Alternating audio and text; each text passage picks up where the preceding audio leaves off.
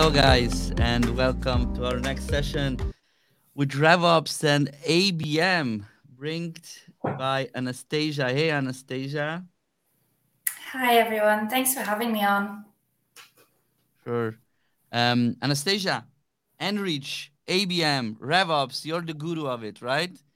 So before we get started, um, let's tell the audience a bit about yourself because when I had a conversation with you, I thought that this is going to be interesting because of the educational background that you have, like the anthropology of and human behavior, which is, I believe, very interesting when it comes to ABM, right? At the end of the day, because it's all about human interactions. It's all about human psychology at the end of the day.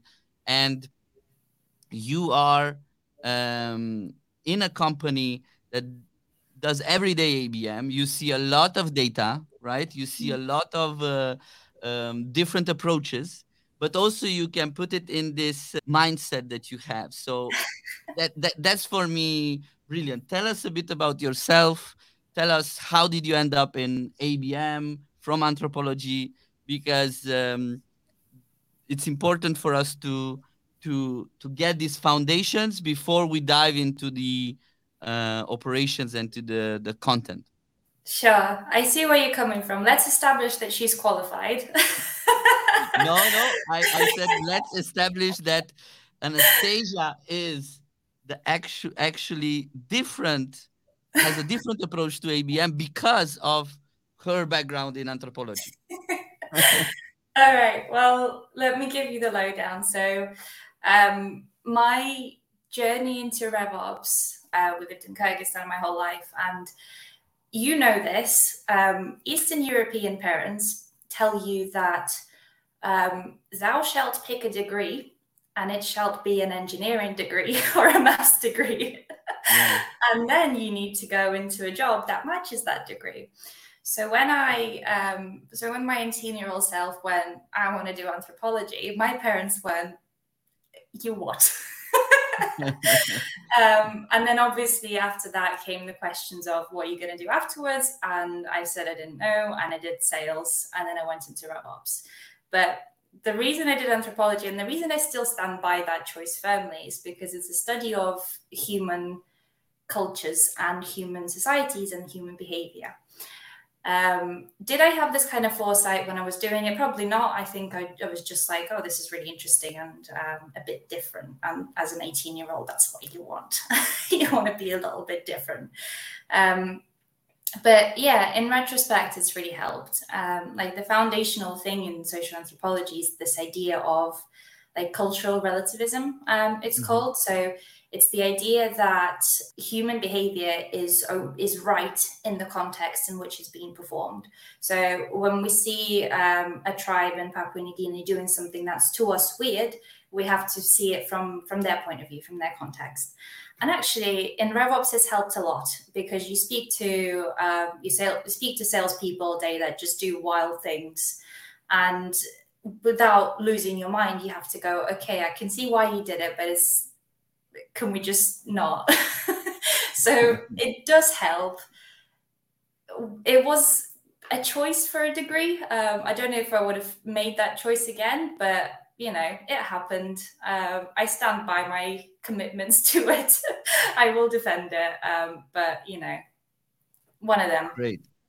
So let's jump into the presentation. So, all right, we're talking about ABM today. That's what we're all gathered for. I think we're not going to go into like the technical setup of ABM and what each campaign should be, but I think we should start with a foundation, and we should start by addressing like the things that typically go wrong. I'll talk you guys through the 5 most common pitfalls that I've seen in ABM implementations. But also like the ways to steer yourself around them, away from the disaster when you're implementing ABM programs. I've got a real life case study for you. So it's been lovingly referred to N.Rich for N.Rich in-house. So it's effectively an ABM implementation at N.Rich. And I hope it's exciting for you guys, because I've been joking that, if it goes on any longer, I'm going to need some sort of occupational therapy. But if anything, at least you guys will learn something from what we're going through here. So normally start with definitions, and I thought this would be a really nice place to start for me as well. So what the fuck is ABM? At its core, it's a demand generation approach where sales and marketing target ICP accounts together as a team. So it's a collaborative approach.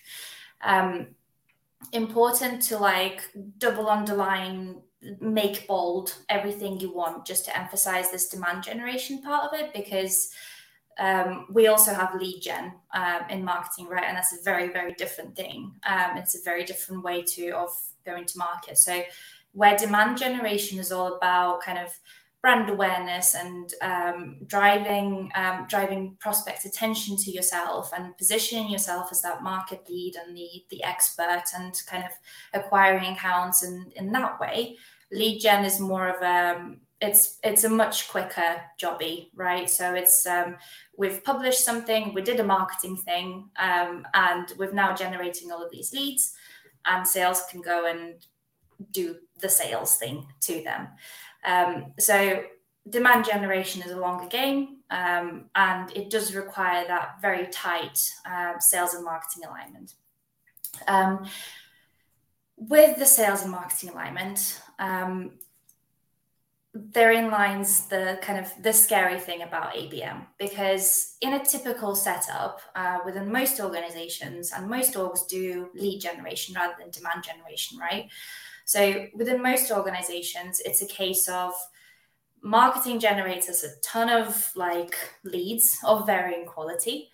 And then we have to sift through all of these leads, and we find the golden nuggets, and then we as sales convert them despite the marketing efforts to give us all this crap. With ABM and with demand generation, we're changing that too. We work together with marketing on our ICP accounts. We deliver the same message to the same prospect base, and conversion of this to booked meetings to revenue is very much a joint effort. Even when put like that, and we're forgetting for now, all of the process that goes into it, all of the CRM setup, everything auxiliary to this, even this basic thing is scary to organizations, because ultimately this means that a lot has to change. And I mean, it's a change that can rock the foundations of a company, first of all, because, okay, let's talk about even something as mundane, right, as commissions that salespeople receive.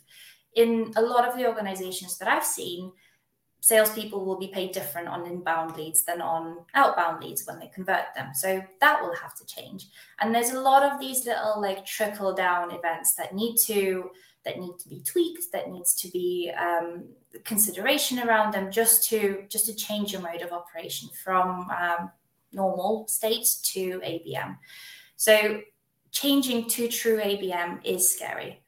And before I go into the pitfalls, I really want to talk about how we announce this change to our team, how we structure it, and how we manage it in a psychologically safe way, where I'm going to do my bit for humanity here. So people are generally scared of change. And it doesn't matter where it's a change of GTM strategy or you've added an extra thing for them to do in their day-to-day. For some reason, and we generally adapt pretty well to stuff, but for some reason, when it comes to work, there is more of a resistance. I don't know if it's because there is money involved or because it's something that comes on autopilot for a lot of people, but work-related change is processed in a lot more painful way for a lot of people. And most organizations don't undertake any kind of change management, or they don't undertake any kind of steps to make sure that people feel safe within the changes that they're making. You will probably get a Slack message hey guys, by the way, by the way, we've changed everything. So yeah, enjoy. Some people will do an email announcement. Some people will do an all hands about it if you're lucky. But this whole textbook's written about change management and how to do it, and it really boggles the mind about why people don't do it right. So this is why I wanted to address it. I'm going to show you guys now like my favorite diagram of all time, and it gets cracked out so often in my conversations with people. I might as well just get it tattooed somewhere. So this is the Kubler-Ross change curve, and I've shown you it now, and you will never be able to unsee it in your life because it's so helpful. But effectively, when we implement any kind of change within an organization, people go through all of these different stages. So you know how there's like stages of grief? These are stages of change. So when we kick off any kind of change, everyone is in this left-hand side corner. So we've got the shock, denial, and anger overall. Why is this happening? Why was I not consulted about it? Everything's going to get worse. This is chaotic. This is a shit show. Why is this happening to me? Then over time, people move down into this kind of low depression point of, okay, this is happening. Nobody's listening. And I have resigned to this situation. And then slowly but surely, people push through into the sort of upper right-hand side. So we've got the experimentation, decision, and integration stages here. So they start thinking and experimenting with how they do their work. They start to kind of adopt the changes. And then finally, they emerge at this right-hand side of integration, and they're happy and they're performing again. And, everything is okay, or as okay as it can be. The purpose of change management is to take people through this left-hand side quicker, not let anyone down in depression stage, and not leave people behind or too many people behind. Now, how does this apply to ABM? So we talked about how it's a big change.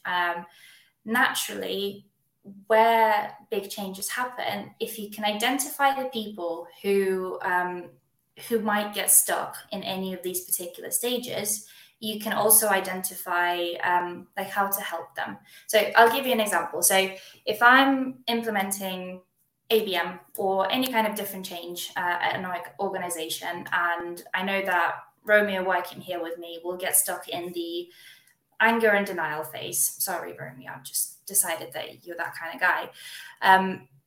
So Romeo is going to get stuck in the anger stage. The questions that I want to ask myself is, why is he there? Why will he get stuck there? And what could I have done before change even started to, move him out of that anger phase quickly? Equally, if I know that Romeo is not actually an angry guy and he is actually going to race through all of this stuff and into the decision and integration phases, I can go, okay, so what would make Romeo excited about this stuff? Like what is it about the project that would make him go, oh, okay, I'm going to do this? And based on the kind of the insights that I managed to gather about this person, I can then say, okay, so I'm going to need to do X, Y, and Z to prepare. I'm going to need to do all of this tooling setup and everything like that. So you can see how just a little bit of preparation will make it a lot less painful in here. And the whole problem with ABM not being implemented properly, the whole problem of the chaos that people speak of when change is introduced, is because no consideration is being made to how people react to change. Very simple change. Please go consult to your team. Please go speak to them about what they will need, and actually make it like a crowdsourced solution when it comes to ABM, because it's a massive change, and if you don't do it right, then you might as well just kind of not do it at all, sadly. And this happens also when we move to a new country, right? Like if we think about the culture differences. When we move to, like when I moved, for example, from Europe to India, and I lived there 1 year and a half, I went through this, right? I went through this, and I saw a lot of other expats going through the same. It's just a huge change that happens, and it takes time. Like it took me around 3 months to get used to it, right? But then I didn't want to leave. So that's also this thing that is it's just a human emotional reaction to change, and we as ABM and RevOps specialists, we need to be aware of this, right? We cannot just go in and say, okay, guys, now we are changing everything. It needs to be step by step. My question to you, though, is in a situation where there is a lot of economical changes and there is a lot of pressure on both marketeers and sales in changing their go-to-market, um, how do you think we could actually have this human approach to changing completely the go-to market, right? Without putting that much pressure on the stakeholders that actually will benefit at the end of the day of that change. Sure. So I think there is always time to do things properly, and I think if the situations where there is no time to do things properly have been entirely fabricated by ourselves. So the first point back to you is, okay, why is it so hasty? Like, what's gone on there? But I think as well, the best thing you can do for your teams during any kind of change projects is to consult them and to ensure that they're involved from early on. So if you're making a change such as ABM, where that involves, your head of sales, your head of SDR, marketing head, the team under the marketing head as well, and everyone adjacent, you need to make sure that you're speaking to those people at some point. So I think when it comes to go-to-market strategy, you can't do it chaotically, right? You need to give yourself the time to do it properly. So yeah, I don't necessarily buy the whole, well, we didn't have time to do it properly thing, because you probably did. You probably just didn't plan it well enough. But that's what we're here to do, right? We're here to talk about what things go wrong so that people can plan it properly. So maybe this will help. Right, I've done my bit for humanity now, so let's talk about the ABM itself. So common misconceptions. Romeo, what's the biggest misconception that you have to correct? Maybe in your own thinking as well, but just in general.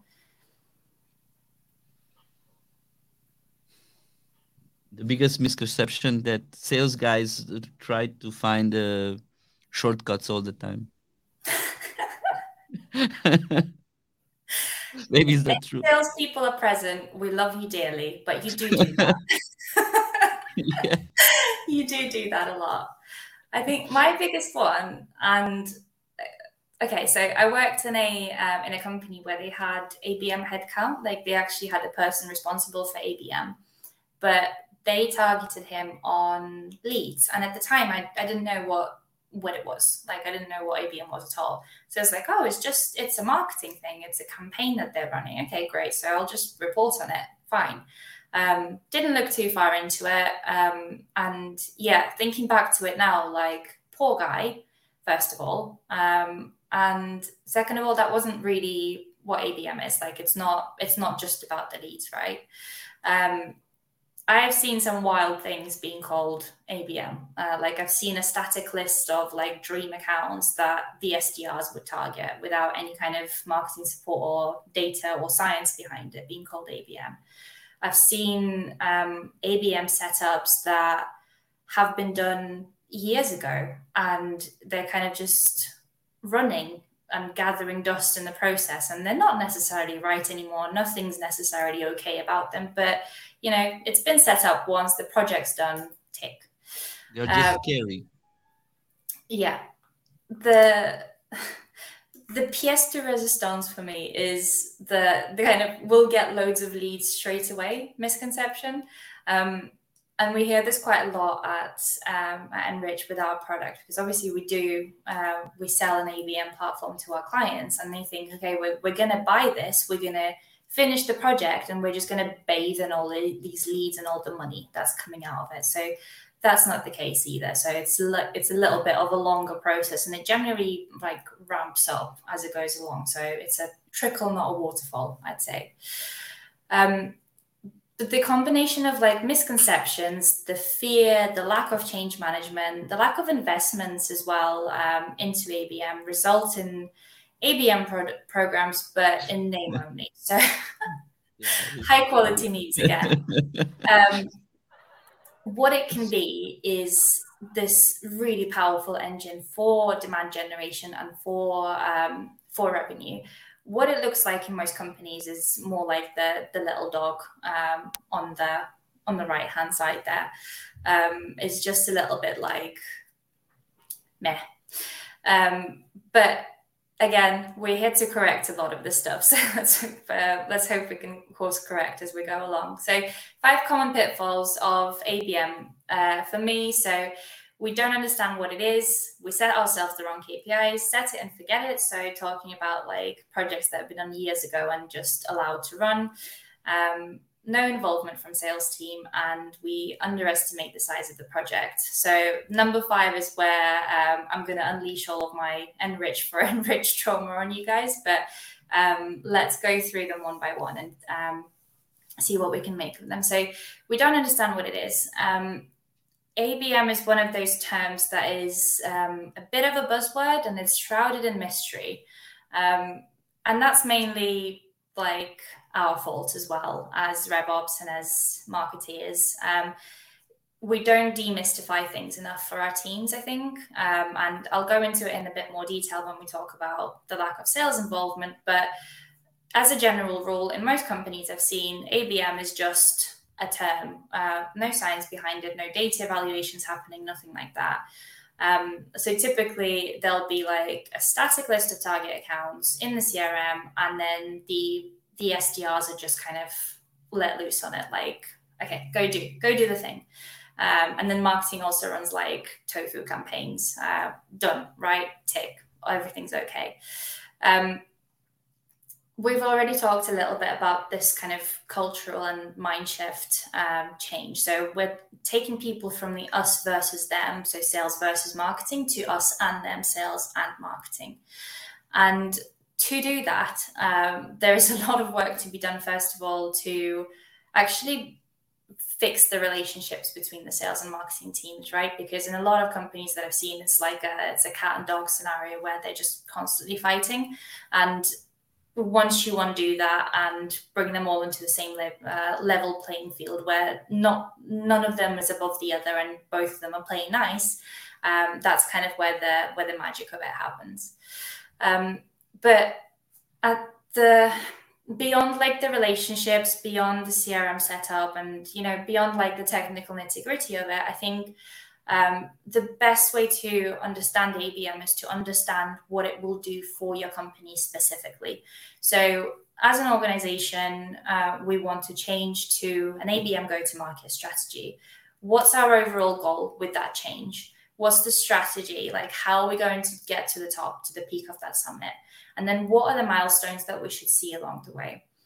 A lot of the time I see people implementing ABM because it's the thing to do. And it's not necessarily right for everyone. Not all companies will be in the right stages to do this kind of stuff. But if you think it's right, then keep aligning on the goals, on the strategy, the milestones, everything with your team. And speaking of change management, this is the best way to introduce people to it all early, because if people feel like they're involved in the goal setting and then the strategy setting, they will go through that lovely Kubler-Ross curve a lot quicker, because guess what? They've participated and they've contributed to the change that's being done to them. Another point. So we might have seen the terms like ABX or ABS as well floating around. So ABX is like account-based everything, X standing for sales and marketing, right? And then ABS is account-based selling. So what I would say is that if ABM is a new concept to your business, if nobody understands what it is, and if people genuinely are feeling confused, depressed, and angry about it, use the term ABX instead. The term doesn't matter. The strategy does matter. So don't hold on to the word, hold on to the feeling that the word evokes in your team, right? So take the focus away from just marketing. So shift the focus from ABM being just a marketing thing to something that sales and marketing do together. And it will generally help. It will aid the understanding of it. Pitfall number 2, and another really high quality meme. So we set ourselves the wrong KPIs. Romeo, can you tell like my state of mind has been deteriorating with these memes as I went along, because I feel like they're getting worse. Right, KPIs. In general, and I'm going to go back on everything I've ever said in my career, right? In general, revenue is the North Star metric for organizations. So that's the thing that you focus on no matter what. In ABM, because of the time it takes for you to get from the campaign launch to the point of revenue, you cannot focus on just that. And a lot of companies do, and they don't see the return. They don't see that ROI within sort of the first quarter of doing it. And the ABM program just gets scrapped, which is a sad thing because they do take a long time to ramp up. They take a long time to implement. So the focus being on revenue straight away from day one is completely detrimental to it.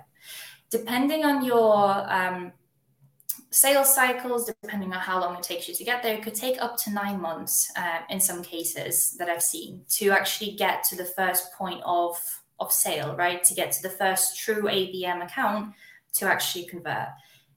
Again, depends on your organizational maturity. Maybe you were doing something similar before and you just kind of tipped them over the edge with ABM. But as a rule of thumb, it takes a while to get from campaign launch to revenue.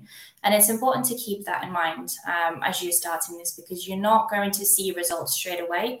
And therefore, measuring revenue straight away and driving all of your marketing team silly with trying to generate this revenue like on day one is not going to get you the best results out of them. There are specific things that you should be looking out for throughout the course of it that would be kind of early indicators of things going completely wrong that you just need to course correct straight away.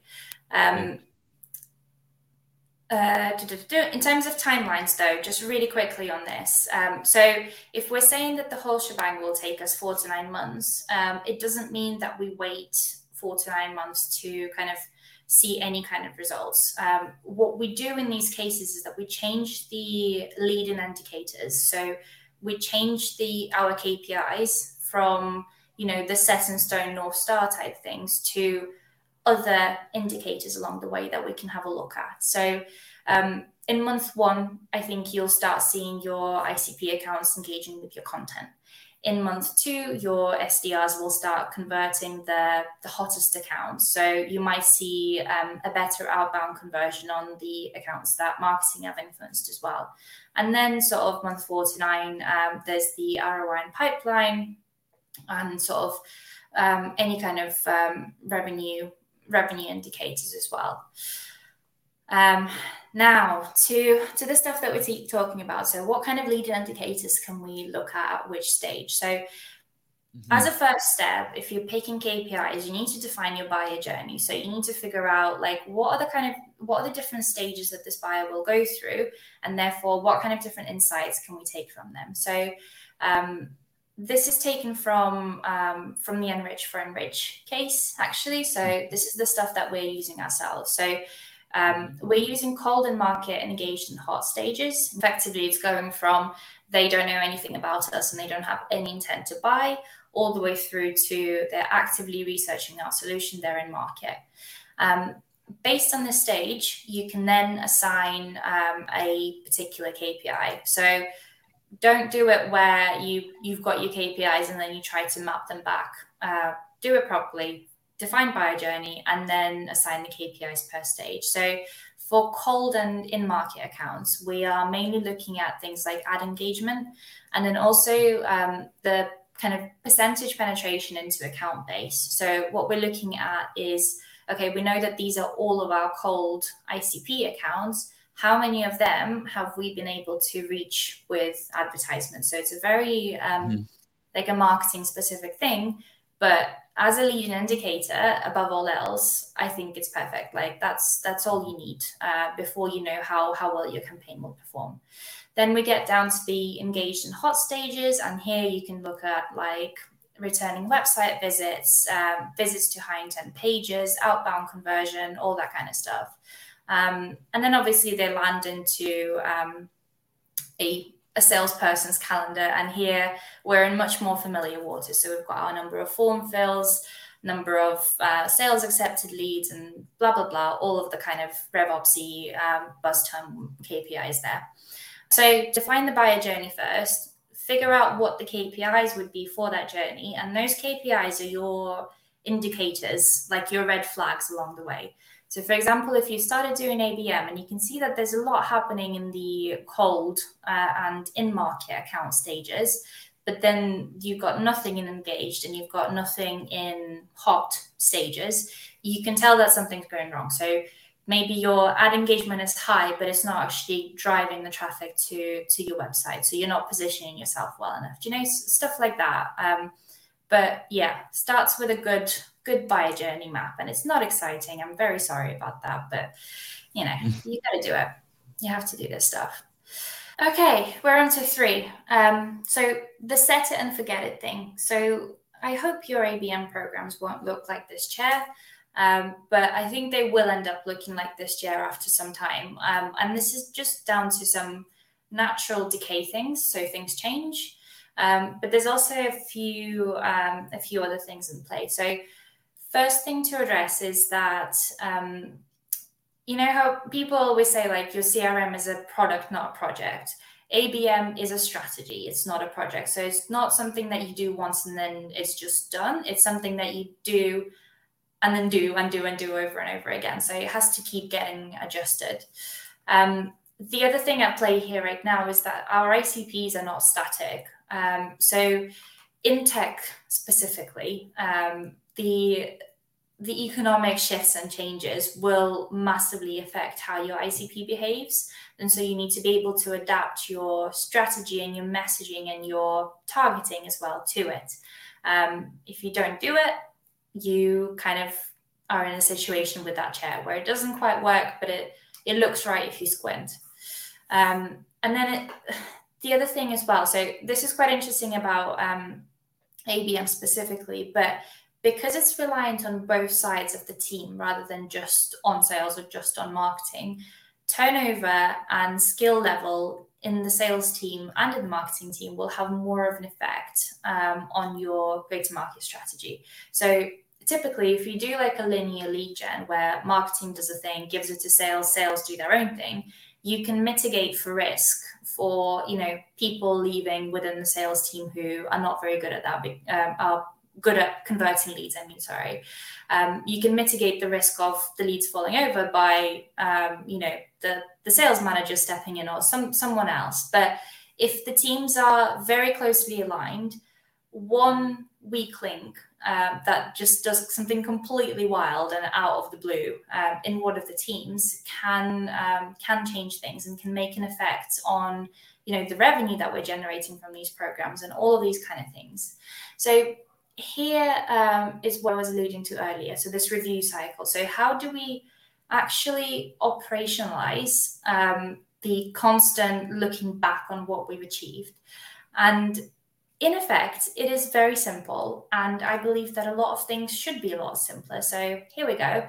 On a monthly basis, I would have a look at the running of specific campaigns, and I would have a look at what those campaigns are generating. So maybe in terms of ROI, so in terms of like the pipeline generated in revenue, maybe in terms of just pure, you know, leading indicators. So how are these campaigns performing? Then we do a tweak, we launch it again, and on a monthly basis, we review and keep going with it. On a quarterly basis, I would really recommend that everyone reviews their ICP and sales velocity metrics.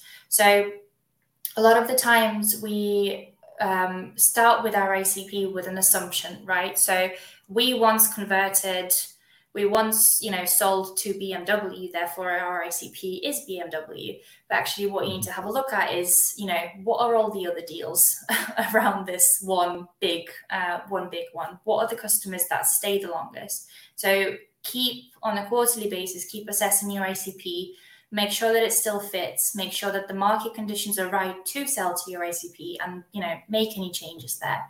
On the quarterly basis as well, I would assess the campaign ROI like in earnest, and have a wider conversation around it. So not just the leading indicators, but actually in real terms, what has this generated for us? Because ad engagement is nice until you are 4 months in and that's all you have to show for it. So those really quite frank conversations can happen on a quarterly basis. And then there's also steps to tweak the ICP and retargeting. You can tweak the process on a quarterly basis, and kind of just start again quarter to quarter. The reason that I split them up into monthly and quarterly is that I think ICP reviews are too, they're big. And if you do them monthly, you are going to have to keep changing all of your campaign setup, and therefore you're not going to see any results from it at all. Tweaking processes is an absolute bastard of a project at the best of times, let alone when there's 2 different teams involved and many, many different moving pieces. So again, review quarterly and let these processes and let these changes bed in before the next review cycle. What's next? Sales teams are not part of the process. This is a real life footage of a salesperson being left out of an ABM program. I took it just myself just last night, as you can tell.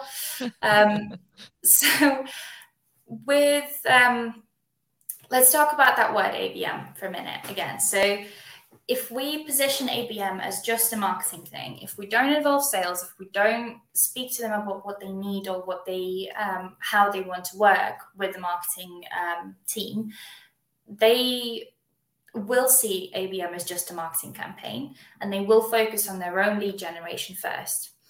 And here's the funny thing. So if there was a race between sales and marketing on generating leads, sales will win. They will win every time because they're closer to the prospect, right? And they're closer literally by way of proximity. Everyone is just a phone call away from the next prospect. So if that's a thing, if we're not involving sales team, if we're not working as a collective, then it will be a race and sales will win and ABM will be scrapped. Because, sales are getting on fine by themselves. Like, why do we need marketing support and all of this investment? So cultural thing, big change. Talked about the Kubler-Ross curve. I'm going to keep saying this until you guys actually kind of remember it for the rest of the life. But there will naturally be a lot of hesitation and fear. And I think what I want to talk about first is how we actually talk to our colleagues about ABM. So how we explained it to them, because your typical SDR will not be aware of what this new project is and what they're being asked to do, right? So this is a summary. This is how I explain ABM to colleagues that don't necessarily understand it.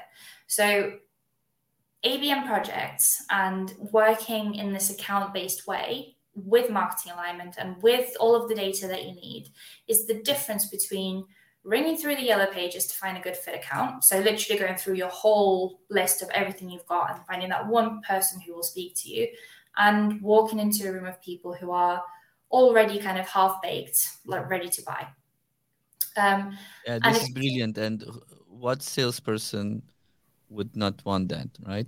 To just go into the room with people who are, prepared and they already know what is this company about. They already know they have the need, right? And now it's all about clarifying few things. So I believe that sales becomes here more like a facilitator, right? Not necessarily this uh, Wall Street type of Wolf of Wall Street sales, right? Because they're already convinced, they have the intent, they have the actual they engaged with your content, so that you can just clarify a few things. and get the information from the subject matter experts, um, and bring it to that buyer. So that's why I believe the whole profession of sales will change because of this, right? Because Yeah. we can go out and get the information, get the feedback. We can go to communities. There are so many places to validate that my decision going with N.Rich is the one that I need to have. So when I go in a room with sales folks, I just need to know details. I have some use cases that I want to validate with the team, and the sales guy. If they are not subject matter experts. They know where to gather this information from, and that's it, right? Don't need to convince that we are this and we are that. So yeah, Yeah, but I think like beyond that, I think it'll be such a nice change of pace as well for salespeople. Like when ABM truly works, salespeople stop being kind of the pestering LinkedIn presence in someone's DMs, right? They stop having to chase down prospects and arm wrestle them into just taking the demo because the prospect's already aware of who you are. So in theory, it should be like a little bit easier to talk to them, right? Because they're already aware of you. So yeah, yeah, it changes then from sales team as the chasey kind of Wolf of Wall Street kind of environment to a sales team of subject matter experts who can actually get correct. technical with the prospect and talk to them. So yeah, I think it's a nice world, and I wish for us all to live in it one day. So you've done the hard work, you've explained what ABM is, your sales and marketing team are ready to work together. The buy-in is important, but I think the visibility is important to get right here as well. So what do I mean by visibility? So it's this whole thing about what are marketing actually doing to help us? Like what have they done? What has marketing done for me ever? So marketing teams need to be able to show sales that their wins, like the close one deal, the pipeline conversions, are heavily supported by marketing campaigns. And it's not about saying like you are nothing without us. It's not that. It's more look at how we got here together. So again, if you have done the hard work and you've done change management and you've eliminated the relationship problems between sales and marketing before you launch this stuff, the visibility piece will be eagerly anticipated. It very much starts with process alignment. So on the right here, what you can see is our ABM stages and our SDR approach to each of those stages as well. Very much summarized because, business critical information, but effectively you can see what I'm getting at. So make sure that for every stage in the process, there is alignment, and make sure that for every stage of the process, there is a KPI, and make sure people are actually recognized for the work they do. So if an SDR converts, if an SDR actually influenced an inbound lead, make sure that their name is on it, because there's no better way to demotivate someone, right? With visibility, so let's just roll back and talk about the very exciting reports for a second. So I'll talk to you about my kind of most favorite ones. So where we talk about this visibility of what has marketing done for conversion, we can talk about pre-opportunity marketing influenced accounts. So pre-opportunity just means that marketing has reached this account before it became a deal. And marketing influence means that they've done something on it, right? So if you can show that kind of data to your sales team, and if your sales team then go into the detail and go, oh, okay, this is actually an account that was really easy to convert, they start to connect the dots. It's that human element again of show each of the team the other's accomplishments, give them visibility of everything that's happening, and be really transparent about it as well. Like it's not just for the board reports, it's for everyone to see how their efforts are shaping up. But have a think about what your visibility thing will be and how you will represent it, how you will review that with a team.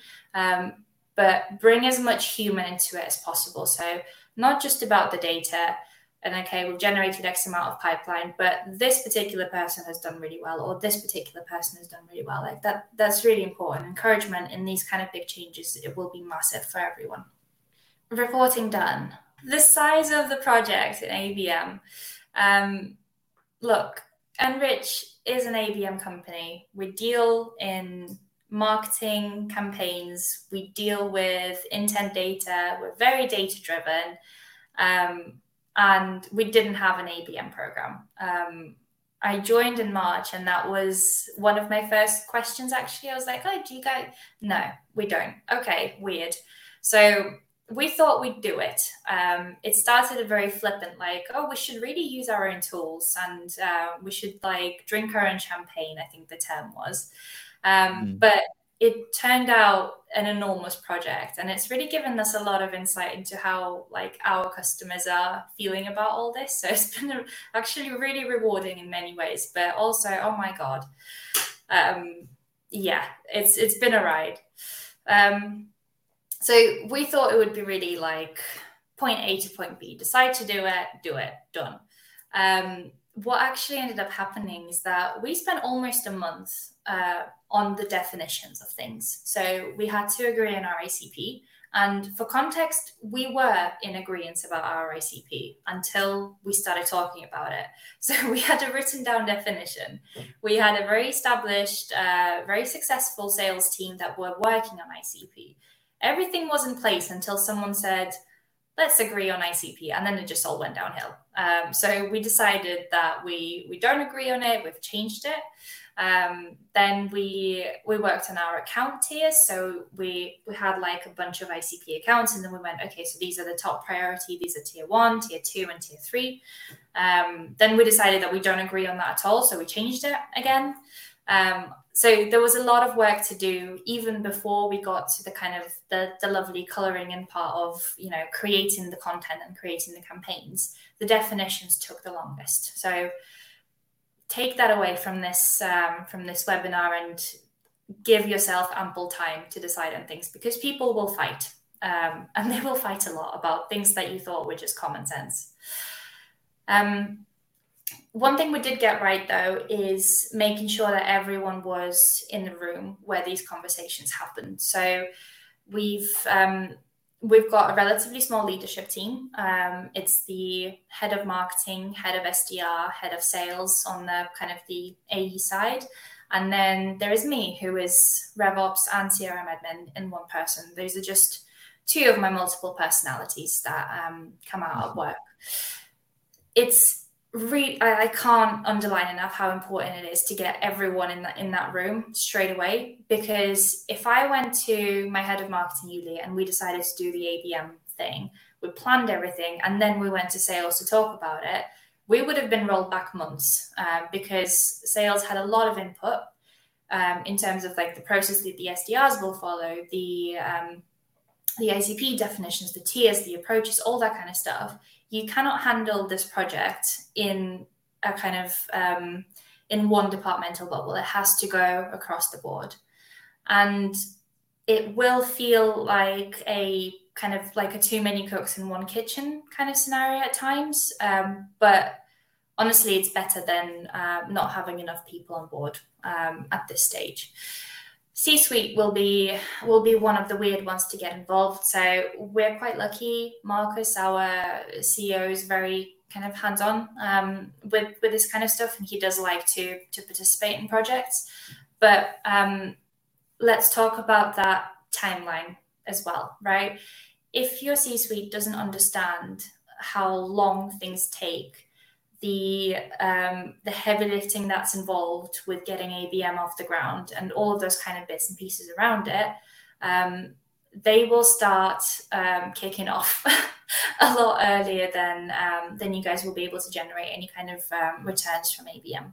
So important to get them involved, important that they agree to do it and understand why it's important to switch strategies. With the tool stack side of things, so you can get a massively unfair advantage here. So in summary, huge undertaking, big cultural shift, But in general, just treat ABM with the care and consideration that it deserves, because it's massive, but it's beautiful when it works well. Before you set the program live, educate your team, make sure it's in terms that they understand, don't alienate them with buzzwords. Set yourself the right KPIs, because otherwise your ABM campaign will just get cancelled.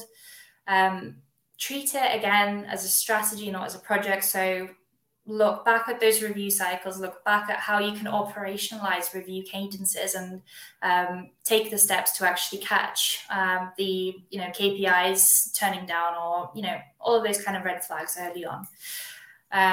Sales on board from day one. Can't stress this enough. They need to be in the room where these decisions take place, and pick your tools wisely. I think that is it from me. Thanks, Anastasia, for all this, and greetings to all the folks in Manchester. Thanks. Take care. Ciao. Bye bye.